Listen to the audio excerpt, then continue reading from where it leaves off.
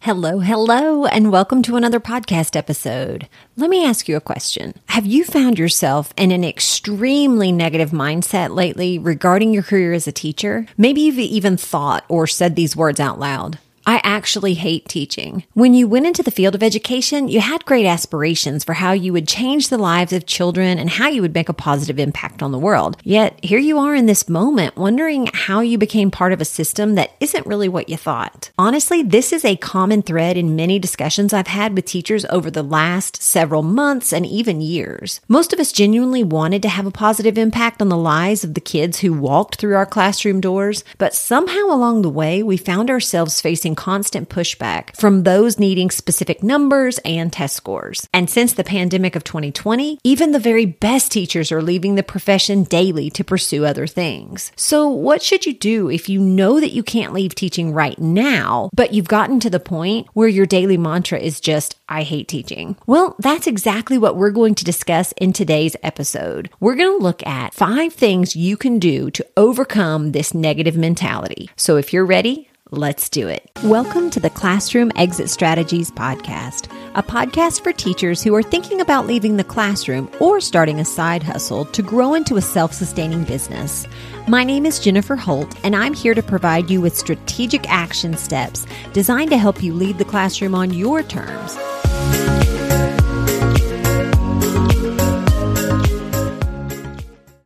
Overcoming the I hate teaching mentality. Number 1, make the decision. In episode number 11, we talked about the impact decision fatigue has on us and our ability to make wise decisions. When you make hundreds or even thousands of small decisions every day, you have no more space to consider another decision, and that can make you feel really powerless. But you need to determine whether you are actually going to leave the classroom or not, because this one question is taking up valuable mental real estate. In his book, Getting Things Done, author David Allen talks about why things are on our minds. Most often, the reason something is on your mind is that you want it to be different than it currently is, and yet you haven't clarified exactly what the intended outcome is, you haven't decided what the very next physical action step is, or you haven't put reminders of the outcome and the action required in a system you trust. That's why it's on your mind. Until those thoughts have been clarified and those decisions made and the resulting data has been stored in a system that you absolutely know you will access and think about when you need to, your brain can't give up the job. So the fact that you haven't made a decision about whether or not to stay in the classroom, this is keeping you stuck in an endless loop of questioning that is doing nothing but causing you more mental stress. Let's say you determine you definitely want to leave. Then you need to decide when you want to leave and what you're going to do for a job once you quit teaching. On the other hand, you may determine you have to stay. This could be just for a short period of time or a long period of time, or even until you actually retire. The reason could range from not wanting to have to find another job to not being willing to lose your entire pension. The reason is truly irrelevant, but the decision is critical. Once you've determined that you're going to stay in the classroom for at least another few weeks, months, or even years, your first action step needs to be developing a more positive attitude about your job. You will not be able to continue saying, I hate teaching, and stay in your teaching position indefinitely because it's going to be obvious to everyone around you. Your students will know, your performance will suffer, and your mental health will deteriorate rapidly. So make that decision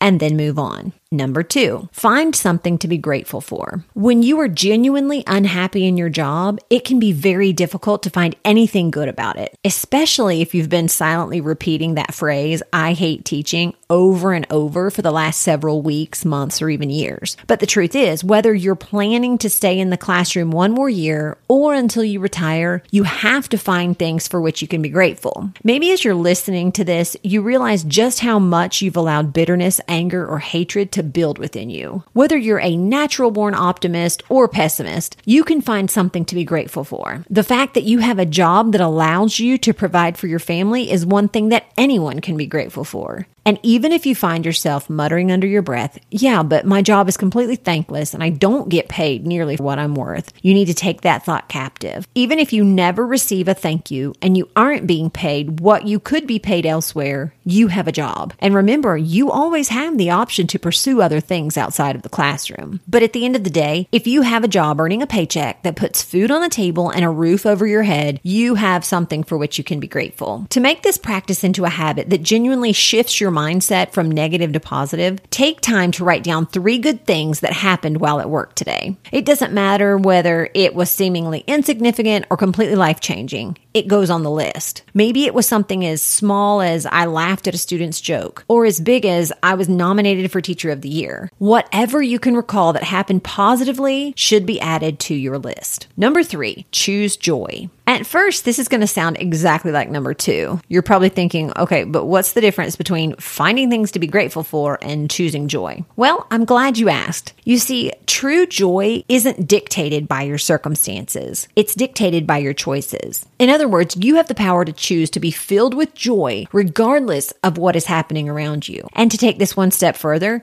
your circumstances don't have to dictate your attitude. When my mom was in the hospital for 40 days, during which time she was on a ventilator for 5 of those days, battling a botched surgery after her 3rd cancer diagnosis, I had every reason to feel anger and hatred. I could have been angry about the doctor making a mistake during surgery, ignoring our pleas that something wasn't right, and ultimately almost costing my mom her life. I could have also been angry about the fact that I was using all of my sick and vacation days to run back and forth to a hospital over an hour away to relieve my dad each day. Or I could have been angry about the fact that my husband was having to take off work yet again to treat my youngest son for lice that made 3 times over the course of a few months because the same student was showing up week after week truly infested with lice. Based on my circumstances at that point in time, I might have been justified in feeling angry, hurt, and hateful. And if I'm being 100% honest, I had my moments. But after having the occasional pity party, the Lord gently reminded me that I had so much to be grateful for, and no matter how alone I felt during these times, He was with me. He gave me a peace that didn't make sense in the midst of the chaos. He gave me the ability to reframe my thinking and choose joy. I found myself grateful that my cousin was a nurse manager at the hospital my mom was in because she made sure my mom was very well cared for. I was so appreciative of the supportive principal who told me not to worry about taking time off because I genuinely needed to be with my mom at that time. And I was so thankful that my husband had a job that allowed him to be there for my son during all of those lice incidences. Was it easy for me to switch my mindset? Not at all. But I came to realize that I was allowing my situation to dictate my attitude, and I didn't want that. I wanted the freedom to make my own decision. So I chose to be proactive instead of reactive. I decided that whatever happened, I was going to choose joy. If you're interested in learning more about your emotions and how to control them, you definitely need to read the book Unglued by Lisa TerKeurst. I recently read this book and completed the accompanying Bible study, and it has forever changed how I view my own emotions as well as how I act in emotionally charged situations. If you have something you'd like for me to pray about with you, or if you just have questions about my faith, I'd love for you to send me a message on Instagram at Classroom Exit Strategies, and I will pray with you and for you and share how I got to this point. So you get to choose joy regardless of the circumstances that are surrounding you. Number 4, stop following people on social media who are not breathing life into you. If we're being honest, I would dare say many of us spend time every day on social media, whether it's scrolling Instagram or Facebook or watching a million TikTok videos. We tend to spend a lot of time on various social platforms. But how much of that time is actually breathing life into you or encouraging you? The truth is, it's really easy to be pulled into lots of drama on social media. And even if you don't follow that many people, you definitely need to do a social media audit and unfollow people who are pushing ideas like teachers who leave the classroom are quitters. I hate teaching, and so should you. Keep pushing yourself until you burn out. These narratives are doing nothing but bringing negativity into your life. If you follow any accounts that post things that cause you to feel less than, stressed out, or just aggressive, do yourself a favor and unfollow them. Life is way too short to waste time on people that make you feel unworthy or stressed out on social media. And whether we like to admit it or not, we tend to imitate those we are around a whole lot. Therefore, if you spend a lot of time following social media accounts that are negative, you're going to find yourself emulating that. So be mindful and super selective about the new accounts you choose to follow, and then take the necessary time to audit and unfollow accounts that are causing you stress. Number 5, start a countdown. If you know without a doubt that you plan to leave the classroom,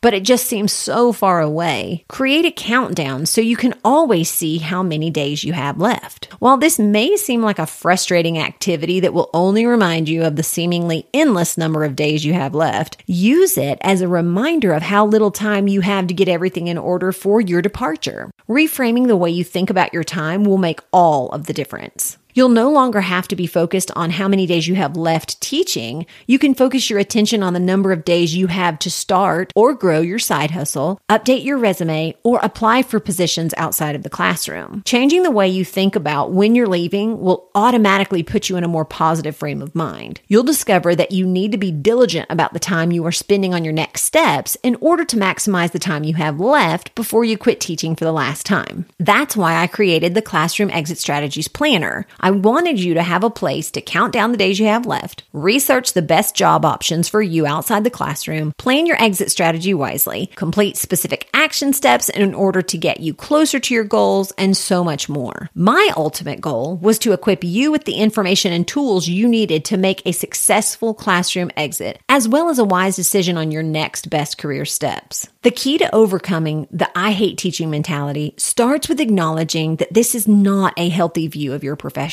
Then you need to get to the root of the problem by making a decision to either leave or stay, finding things to be grateful for in the messy middle, choosing joy regardless of your circumstances, and reframing your thinking by starting a countdown. I know that every single one of these steps is a whole lot easier for me to share with you than to actually put into practice. But you and I both know that continuing on with the attitude you're currently embracing isn't going to help your situation, and honestly, it isn't healthy for you. You can do this, my friend, and I would love to help you in any way possible. So if you want to leave the classroom and you need guidance on your next best steps, I'm here for you. If you want to grab a copy of the Classroom Exit Strategies Planner, I can help you with that. If you just need someone to pray with you about your specific situation, shoot me a DM on Instagram and I would love to help. Just let me know how I can serve you best.